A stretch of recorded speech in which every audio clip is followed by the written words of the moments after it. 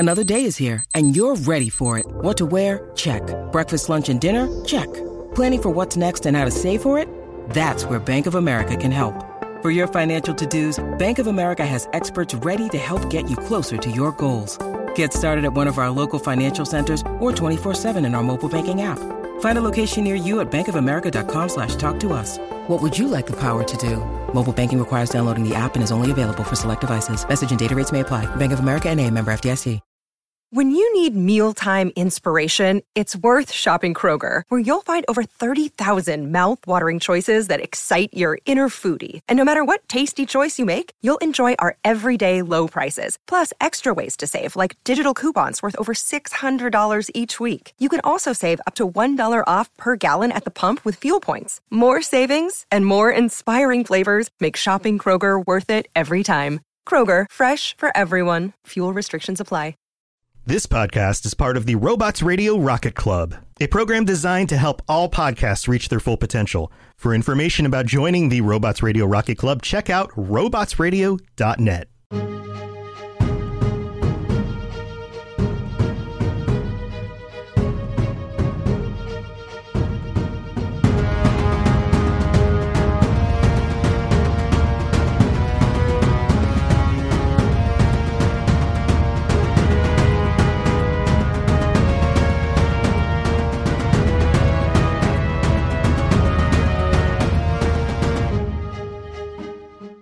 Hey everyone, and welcome to the MCU Lorecast. I'm Captain Shenko. And I'm Psych88. And today we are taking yet another step into the tiny world of Ant-Man with Ant-Man and the Wasp. Yeah, and, I remember the previews, and I remember seeing the trailers and all of it, and I was like, okay, this is going to be a fun thing, especially because of where it ended up in the timeline in the real world, right? Because we desperately needed something funny after the end of Infinity War. Yeah, and if anyone can bring comedy, even in a space where you might not expect it, it's Paul Rudd. Precisely. Now, I'm going to save really what I think about the movie for after we get through it all. We've often said that there are worse places to be than the middle ground, but one of those places is as a filler movie, and unfortunately, this one suffers from filler movie effect. It had its good moments, this movie was still fun in places, but it's a filler film. Yeah. And where do we begin with any filler film? But with a spoiler warning. If you're looking for a spoiler-free zone, sorry, lovelies, you are in the wrong place. Thanks, Jen. Where do we begin after our spoiler warning? But in the past. Oh, man. This is becoming, a thing. Marvel. Sometimes a change-up isn't the worst thing. But we're not going to get that. Not for a while. Or ever, maybe. I can think of 2 movies that don't start with a flashback. But... especially for Phase 3, but we'll discuss those later. Mm-hmm. Because we're starting in the past, yet again. We're recapped quickly through the events of Janet Van Dyne's last mission, where in the first Ant-Man film, it's established that going subatomic is very dangerous. If you mess with your regulator, you could just shrink and shrink and shrink forever, setting up later plot points, and it sequences the mission right before Janet goes subatomic, but from her point of view, instead of from the storytelling Hank side of things. And though they said that shrinking infinitely is inescapable, Scott came back, and that's why we have a sequel movie. I will give, the de-aging effects for both Pfeiffer and Douglas here were spot on. Those were good. Mm-hmm. If you didn't know that they were older actors, you wouldn't have been able to tell. It helps that it was only really for this scene and one other scene in the movie, really. But for the rest of it, for those scenes in particular, it was really good. Mm-hmm. Yeah, it was not so creepy. We're looking at you, Smoothie and McKellen. So we get to see Scott on house arrest in probably one of the funniest sequences of him just being bored and living this cyclical life. But he does have a little bright spot. His daughter gets to come visit him on house arrest. Yeah, and he has tricked out his house to be like this really interesting, like, the whole house is a whole play thing. And it was really nice. It was really cool. I wish I had anything like that in my childhood. Hell, I wish I could do that here in my own house with my kids. And I can't. Make them feel like they're in an Ant-Man adventure. Exactly, yeah. But, of course, in the process of having fun, his foot with the collar on it goes through the fence at some point, and it sets off the perimeter alarm. Because we also have to remind you that not only is his house arrest very, very, very heavily watched, but we also have to introduce here Jimmy Woo and the whole host of basically how did we get here kind of exposition. Mm-hmm. So this is all following the events of Civil War with the Sokovia Accords and, of course, Scott's involvement with Team Cap. And in the process of his house arrest, only days away from real freedom after they get through the Jimmy Woo visit, because he's everyone's favorite token Asian. I'm allowed to say that. Hey, look, Randall Park really did nail the role here. No, he was great. And I like him in everything I've seen him, but as Jimmy Woo, I really liked. Days away from freedom, Janet and Hank, despite their issues after Scott helped the Avengers, because we know that Hank does not like the Avengers. Yeah, he doesn't like Stark, and so therefore he doesn't like the Avengers. Mm-hmm. They decide that they need Scott's help, but we get to bring back the dog-size ant, but he's a little bit bigger now, like people size. Yeah, that was to weird. wear the ankle monitor and homies playing the drums and doing the same routines. That was all very strange. That's a very smart ant. But they need to go to the quantum realm because after Scott came back, Hank was convinced that his wife was still down there, so he wanted to be sure. And they need to buy a part off the black market, because that's always what you do in questionable science heist films, right? Yeah, that, and I think those are, fairly well tracked, so, if you're being, on the underground, down low, trying to avoid the, basically the Superhuman Registration Act here, you can't just go out and buy specialized tech like that. So yeah, you make deals with devils, and this devil is one Sonny Birch, played by, the chemistry and the casting of all these characters was great. I love Walton Goggins. Justified is just freaking amazing.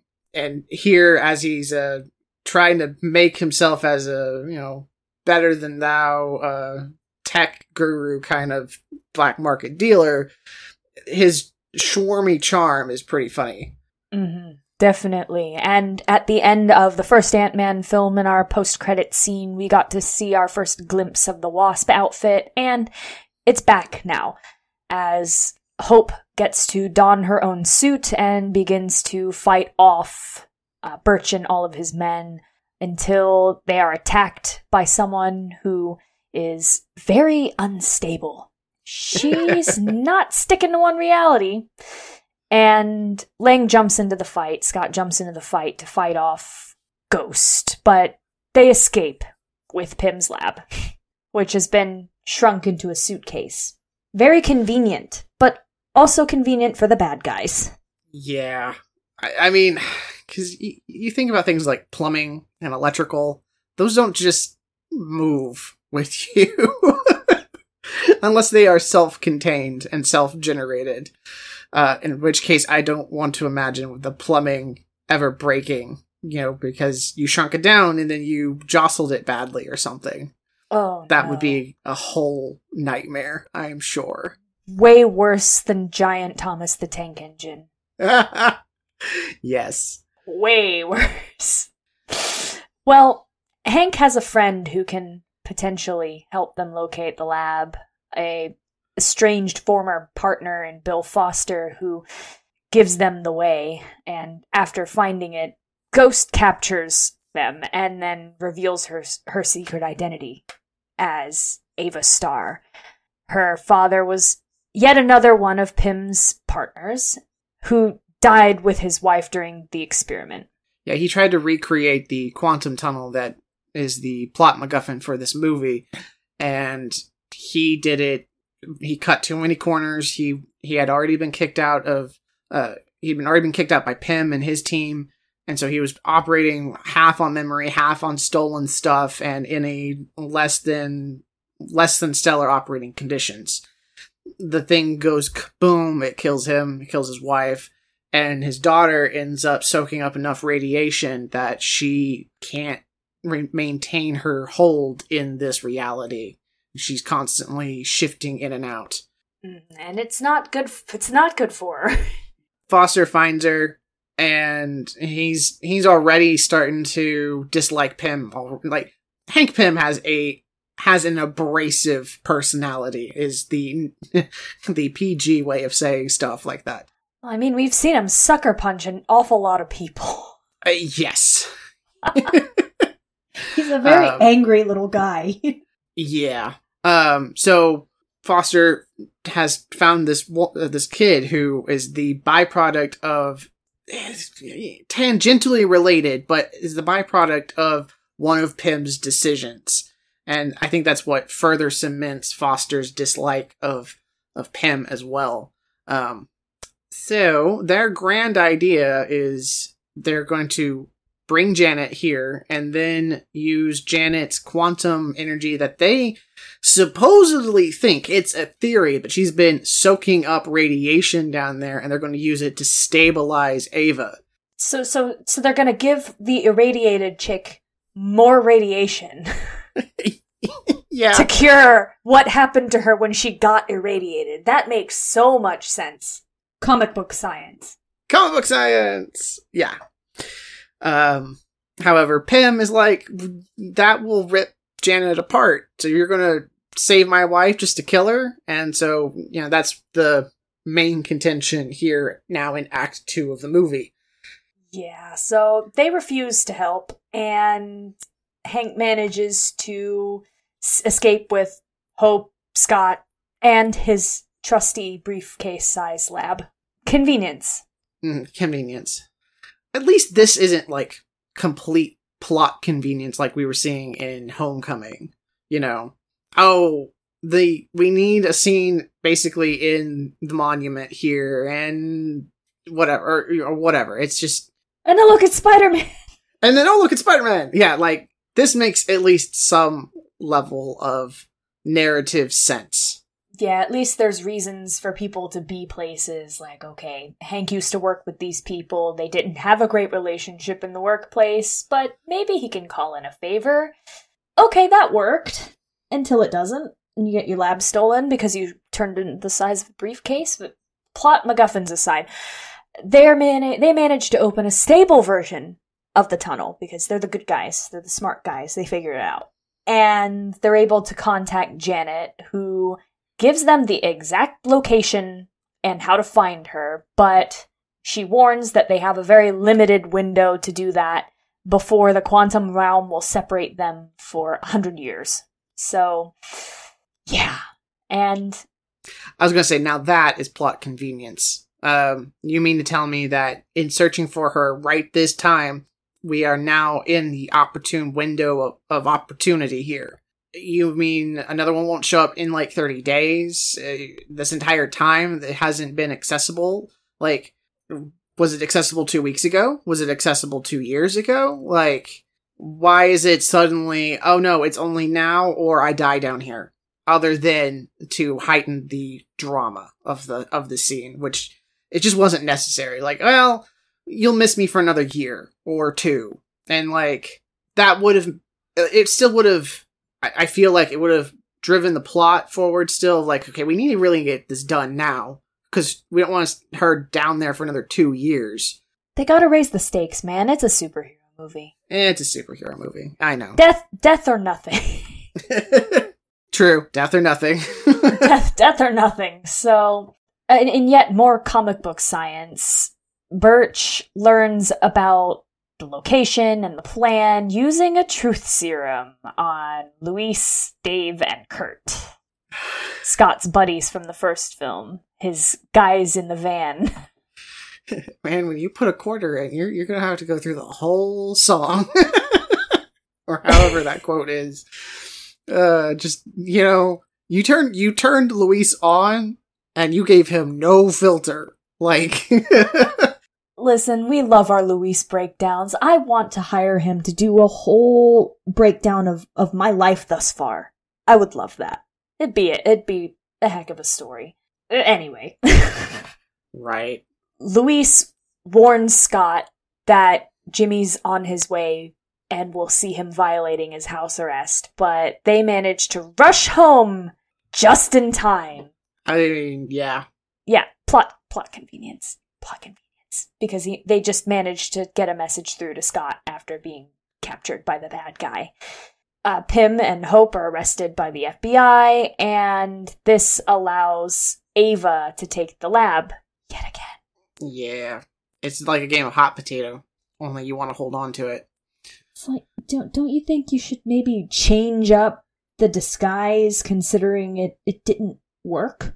Well, okay, I think it only has the one. I mean, the building was the suitcase. Like, it just shrunk down, and he had managed to install wheels and, well, like little rolling wheels and a collapsible handle into the building structure to make it a suitcase-like thing.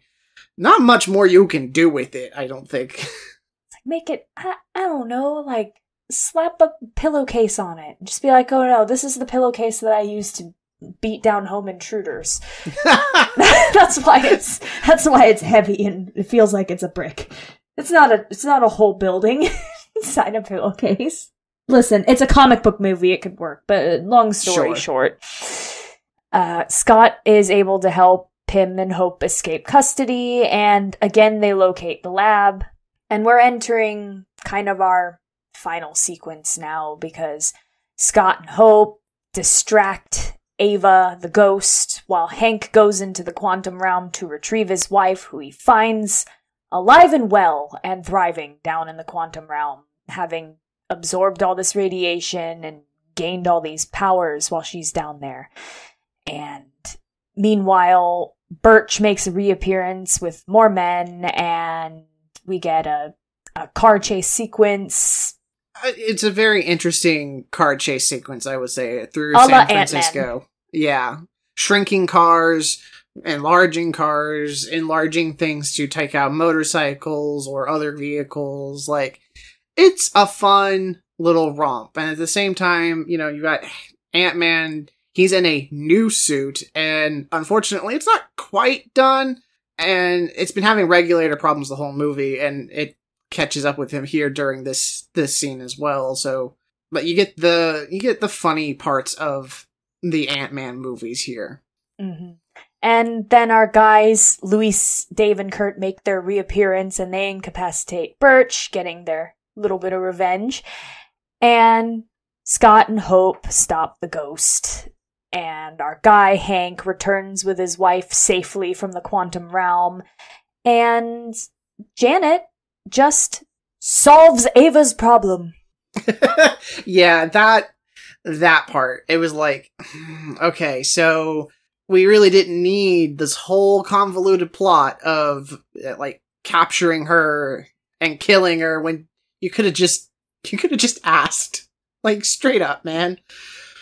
Like, Bill, just go get her, come back, say, hey, this poor girl, she's suffering, and she very much is suffering. Yeah, and Janet's a nice person. She literally sacrificed herself and got trapped in the quantum realm for, like, forever and a half. To save the world. She's totally not gonna just totally help this chick because she is completely capable of it without too much physical strain on herself. But that was nothing. It's like, boom, here you're fixed, goodbye. What? Superhero science. This is superhero science. I feel like what this is communication breakdown necessary so that the plot can continue in its trajectory. Like, basically, our heroes have to be socially stupid for a moment so that everything we built up makes sense. But anyway, speaking of socially stupid, Lang needs to get back home again, because now Jimmy's got his number. Yeah, and while suspicious, Wu can't really catch him, so he releases him from his house arrest. And Ava and our good guy Foster go into hiding, I guess, because, yeah, they did some bad stuff. I mean, Ava was a, assassin for S.H.I.E.L.D. / probably the Hydra element of S.H.I.E.L.D. Yeah. Let's be honest about that. Though she herself isn't Hydra, she was probably trained by those elements at the very least. She has some bad connections, that's for sure. Yes. So, now we come to the scene that... Do you have feelings on really? this? Well, okay. Take it away, Psych. The scene was necessary, I guess, because again, this movie came out between the two big Avengers movies that make up the end of Phase 3 here. And it was necessary, I guess, to set up so that we know why Ant-Man is missing during the everything and where he's been. At the same time, I just feel like the scene could have been just tagged on to the end of Infinity War, and it wasn't even really necessary for the end of Ant-Man and the Wasp. And in all honesty, then, this kind of brings me to, because really there's not much else after this, what was the point of Ant-Man and the Wasp? Other than to be a fun movie between two really heavy movies. Yeah, because we got our fun car chase sequence, we got the Luis breakdown that always makes people laugh just because of how he tells the stories. And if you've never heard one, you've watched enough Marvel movies, and just go. Why are you here? And we get our, of course, when you've got Paul Rudd in a movie, there's gonna be humor. Paul Rudd is a crack up, and he's willing to go off script to make the jokes, and has a mastery of the correct kind of comedic timing for this character. Precisely. But, in the grand scheme of it all, the entire plot line isn't necessary. It's completely inconsequential, and it hovers here just as, hey, this, it could have happened or it couldn't have happened, but now you get to see what they were up to. Because we really only got, a little bit about the microverse, the quantum realm, whatever it is, and all of that sciencey BS could have just been plopped into either of the big Avengers movies. It just wasn't necessary to tag that into this one. But it sets up a lot of plot points with Ant-Man leading into subsequent films, and it needed somewhere to have exposition, and I guess they didn't feel like they had time to do it in the almost 3-hour runtime of the films that we're talking about. So I mean, I guess they didn't want to make it a 3.5, almost 4-hour movie, but I mean, I would have been at the theater regardless, so does it really matter? Come on, Marvel, give us a 6-hour movie. We'll sit there for it. Okay, I mean, come on. If people whenever it was made, will sit through Ben-Hur, people will sit through a longer than average Marvel film, okay? Regardless of averages. But yeah, it's a fun one, but Sonny Birch, the B plot villain, isn't anyone that you need to worry about and is completely inconsequential. He's there to set up the other ground team in their big recovery arc and showing that, ex-cons can be trusted, and we're trying to get our lives on straight here. Because that is the point of Luis and his team. They're trying to put together ex-con security firm and land some big fish clients stuff. So that helps them. But really, at the end of the day, it's inconsequential. Even our big bad is, Ghost here. And even, again, as we were saying, her entire plot line, the entire plot of her story here of needing a stabilizing agent could just been help us save Janet and ask her to help you. I mean, I get it. She's not trained to ask for help or whatever, but she's got Foster, and so he could ask for it. communication breakdown is the entire point of the movie, and that sucks. Mm-hmm. But it is what it is. It was fun. It gave us a laugh in between, like you said, two very heavy films, and I know we've got a few characters for you to talk about. But before then, I think it's a good chance for us to go to a mid-break.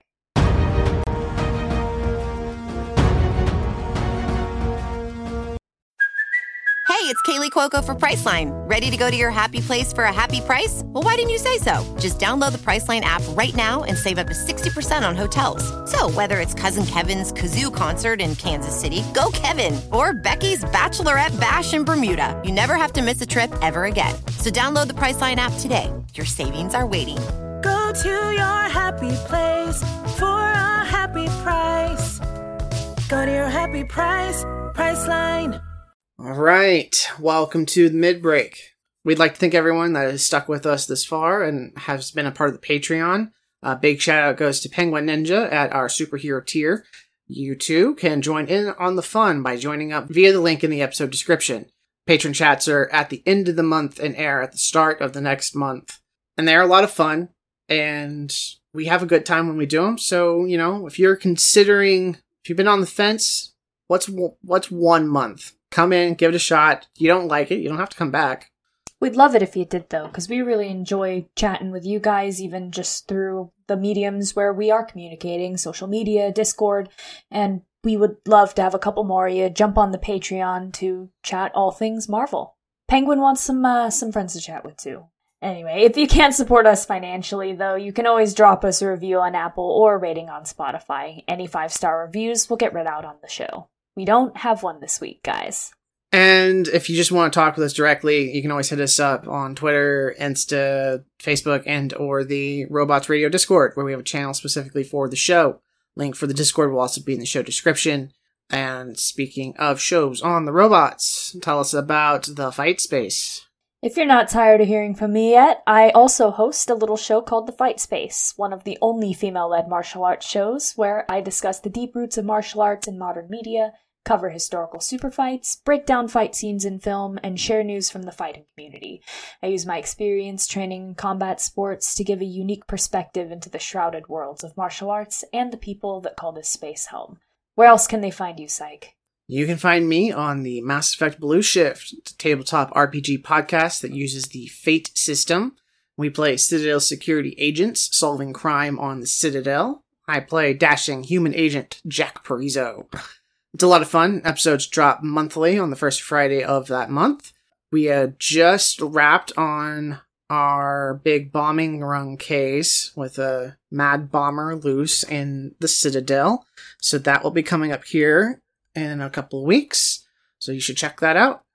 And then outside of the Robots Network, I have joined up with Scyther Audio to create the Avengers audio drama, which is a spin-off of their fantastic, amazing, astonishing X-Men audio drama series. This is a years-long project, as I'm the writer, director, casting director, and audio engineer for this one. And a voice actor in it, playing the Hulk. First episode goes up in September, with a more precise date set later. I haven't decided yet when, but it's to coincide with the 60th anniversary of the first Avengers comic. If you have any more questions or you would like to audition for other upcoming episodes, please email AvengerAudioDrama, all one word, at gmail.com. And that is it for the mid-break.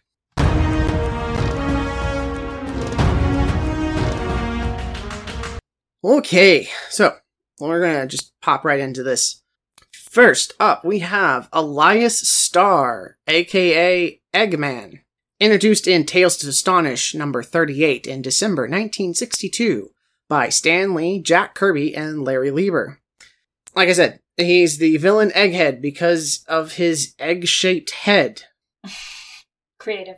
It's a little on the nose. And he's regularly set up against Hank Pym. He's a very jealous rival scientist. He becomes a member of the Masters of Evil at some point, and one of his machinations, he gets taken down by Hank Pym by himself and then is killed by Hawkeye at the end of that issue.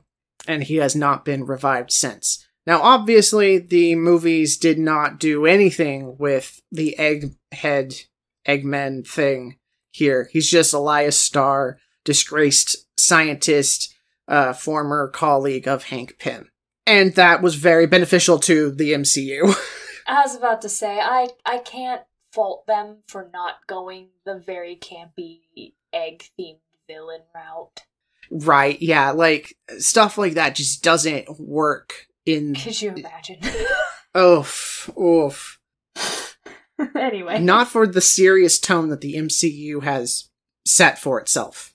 Definitely not. Alright, so next we have Sonny Birch, introduced in Iron Man Volume 3, number 73, in December 2003 by John Jackson Miller and Jorge Lucas. He's a minor villain, as he very much is in the movie here. He managed to get his hands on some Iron Man tech, and he's trying to, like, sell it. He's trying to, like, make himself a tech mogul, but he's no Tony Stark. He doesn't understand the tech, and that inability to understand leads to some very embarrassing and very public mishaps. And at the end of issue number 77, so he's only around for about 4 of them, he ends his own life due to the disgrace of what he's done.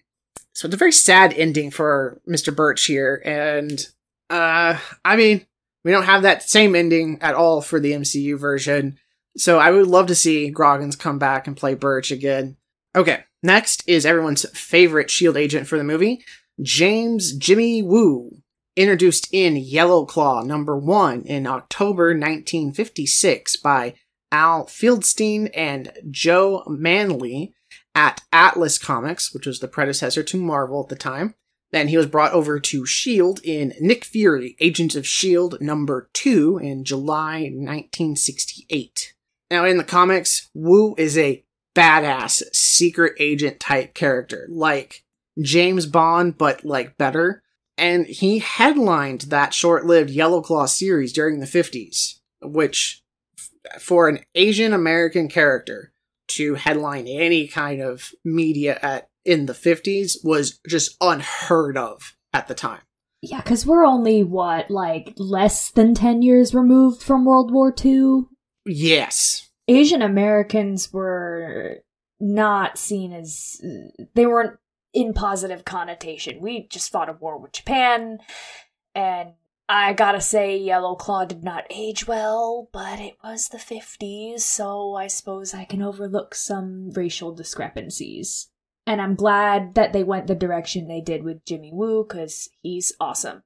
Right, like where Yellow Claw represents a lot of the yellow scare of the 50s and 60s that was tied into the communist spheres, Jimmy Woo represented the best aspects of Asian culture, as several critics were like, yes, this guy is what basically all Asian Americans would like us all to think, or would like everyone to think them as, rather than Yellow Claw or the Mandarin or whatever else was being put out at the time.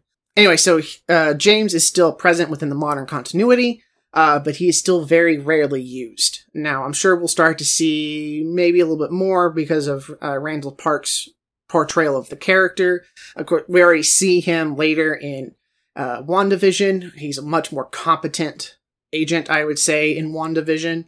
He still keeps that snark that he had, but he's much more tactically minded, I would say, versus... I'm not going to call him bumbling in this one, but he isn't quite on the ball, I would say. He's got no riz. Yeah, I guess. Alright, so next we have Dr. Bill Foster, aka Goliath.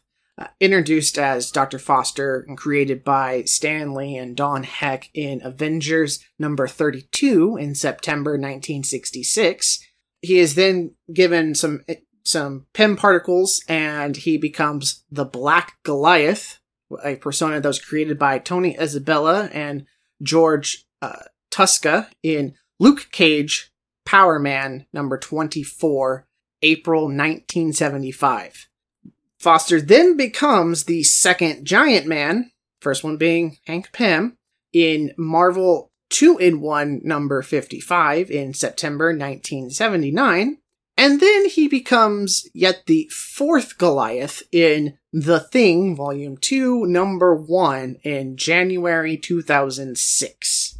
They don't know what they want to do with him. No, they really didn't. And part of the problem was he's a copy of Hank Pym. He's got the growth powers, and they just didn't know what to really do with him. He's got a PhD in biochemistry. He becomes Pym's lab assistant, which is just insulting, but it was the 60s. That seems like such an excuse, and I apologize. But anyway, he becomes Pym's lab assistant while Pym was stuck in his giant man height. He was stuck at like 10 foot, so he was always like hunched over and everything. And then when he goes on to become Black Goliath, he gets those Pym particles and he moves out to the West Coast and he starts being a superhero. He died as Goliath during the First Civil War at his full height of like 60-something feet at the hands of the Thor clone Ragnarok, and has not been revived since. That scene was played out for us in the movie utilizing War Machine at the end during the chase. Next we have is Ghost, introduced in Iron Man number 219 in June 1987 by Dave Michelini and Bob Layton. He's a heavy tech villain for Iron Man. He is a character of unknown origin and alter ego. He tells a story to Moonstone at one point about his origin, but he doesn't give her a name ever. He doesn't name any of the players in that story. He just says it, and he just tells it. So it's hard to determine whether or not he's being truthful, and it has not been touched upon since. As time has gone on, he's become more of an anti-hero, which, considering his anti-capitalist viewpoint, I cannot imagine why. And he has served time on the Thunderbolts. He gained his powers in an explosion completely unrelated to Pym particles, but it was all about assassinating him in his origin story that he tells Moonstone. And Ghost has been a consistent thorn in the side of corporations ever since. And then for the movie, they tied Ghost to Ava Starr, who is completely related to just the MCU. Again, pulling a lot more of... basically pulling the Hope Van Dyne for our villain here. Completely MCU-only character. Speaking of the Wasp, we have Janet Van Dyne, aka the Wasp, introduced in Tales to Astonish number 44 in June 1963 by Stan Lee, Ernie Hart, and Jack Kirby. She was a socialite and daughter of scientist Vernon Van Dyne. He died at the hands of an alien during one of his experiments, so she talked his associate, Dr. Hank Pym, into helping her get revenge. On the alien. On the alien, yes. Because that's what we needed. That's what we needed here. Aliens! Guys, it was the 60s. Aliens! Yes. So she had Pym change her biochemistry to grow wings whenever she shrank down, and she first utilized a literal, needle pin and then an air gun as the original Wasp stings before upgrading to, some actual blasters. She is a founding member of the Avengers, and she's the one who gave the name to the group, and she's been one of the longest serving members on the team, second only to Captain America. She's resourceful, crafty, and she's grown quickly into a leader. It was George Perez's fault for her character to be so heavily involved in fashion, as he was constantly revamping her character outfits during his runs. So it became an in-character joke, and has continued to be one ever since. Her death at the end of the Secret Invasion storyline was one of the triggering factors toward Osborn's takeover, but she was brought back in 2012 and has continued to serve on the Avengers.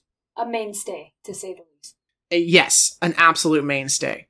And I hate to say this, but what the MCU has done to one of its best characters is, quite frankly, a travesty. Don't get me wrong, I love Pfeiffer's Wasp for all of the, 15 minutes she's in there, but in utilizing Pym and Janet in the past, and having them be older and basically passing the torch automatically to Scott Lang and the MCU creation of Hope, we missed out on an amazing character, I would say. I will also say that for Hank Pym. For all the things that is wrong with Pym, and don't get me wrong, there are a lot, but in skipping that, we did miss out on a lot of good stuff, I feel like.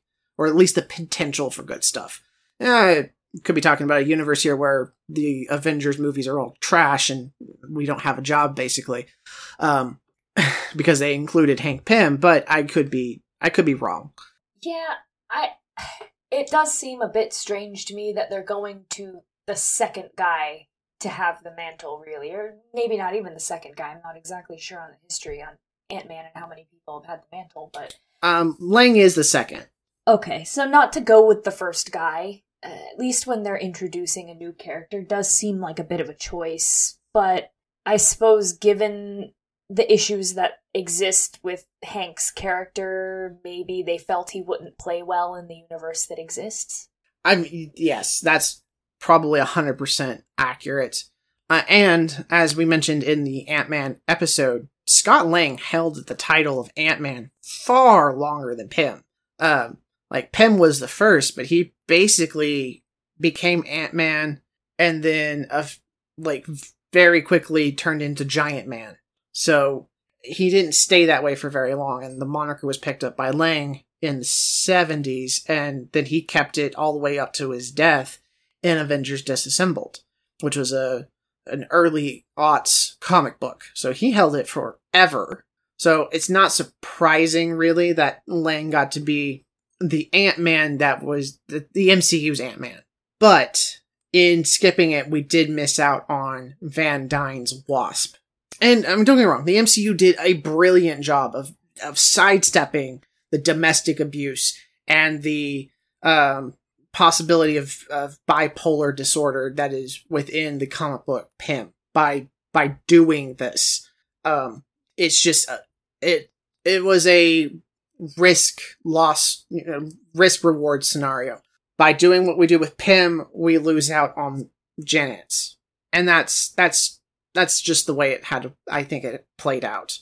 Yeah, it's unfortunate, but I think you're right about weighing the risks with the rewards. It's maybe not so great because then the fan base goes back and they go, okay, they made this guy their hero, but he's kind of a terrible person. Yeah, and the MCU doesn't shy away from constantly reminding us that Hank Pym is not a good guy. He's got a short temper. He doesn't trust anyone.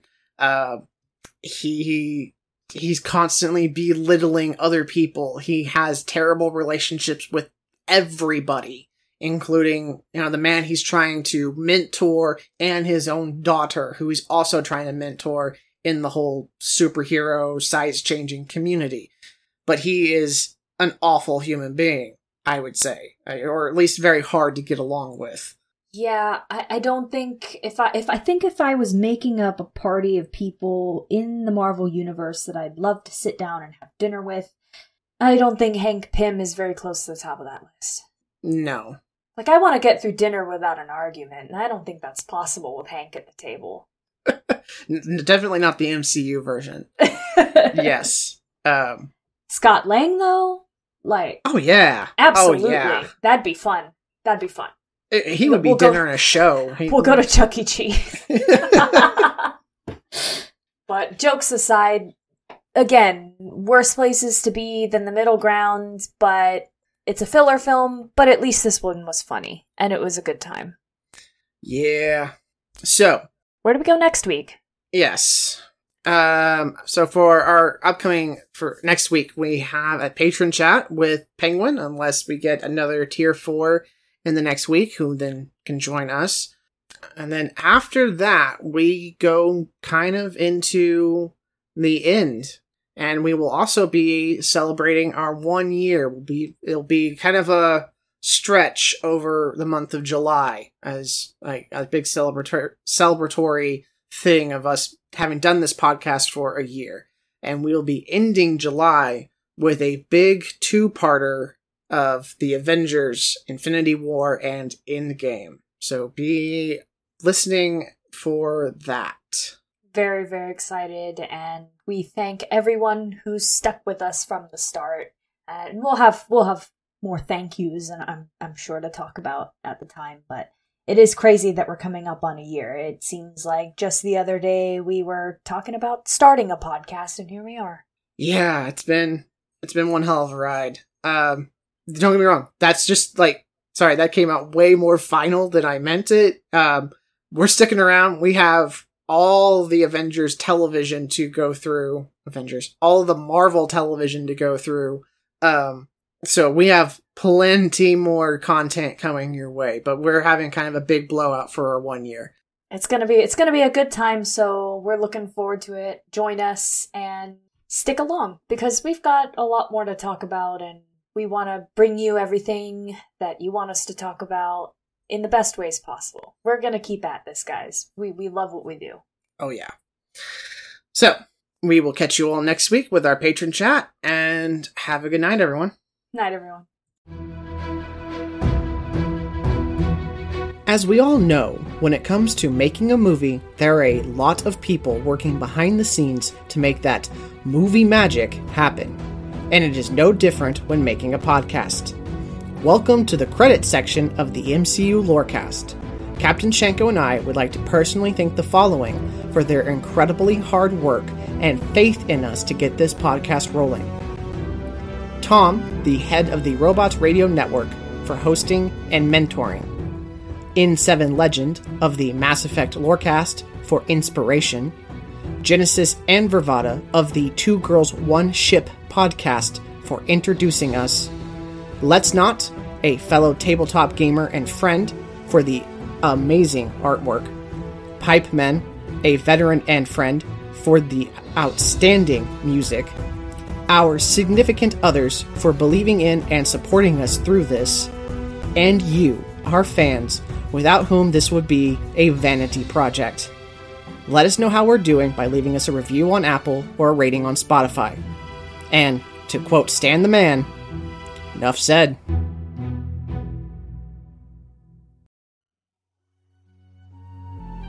Hi, I'm Aaron.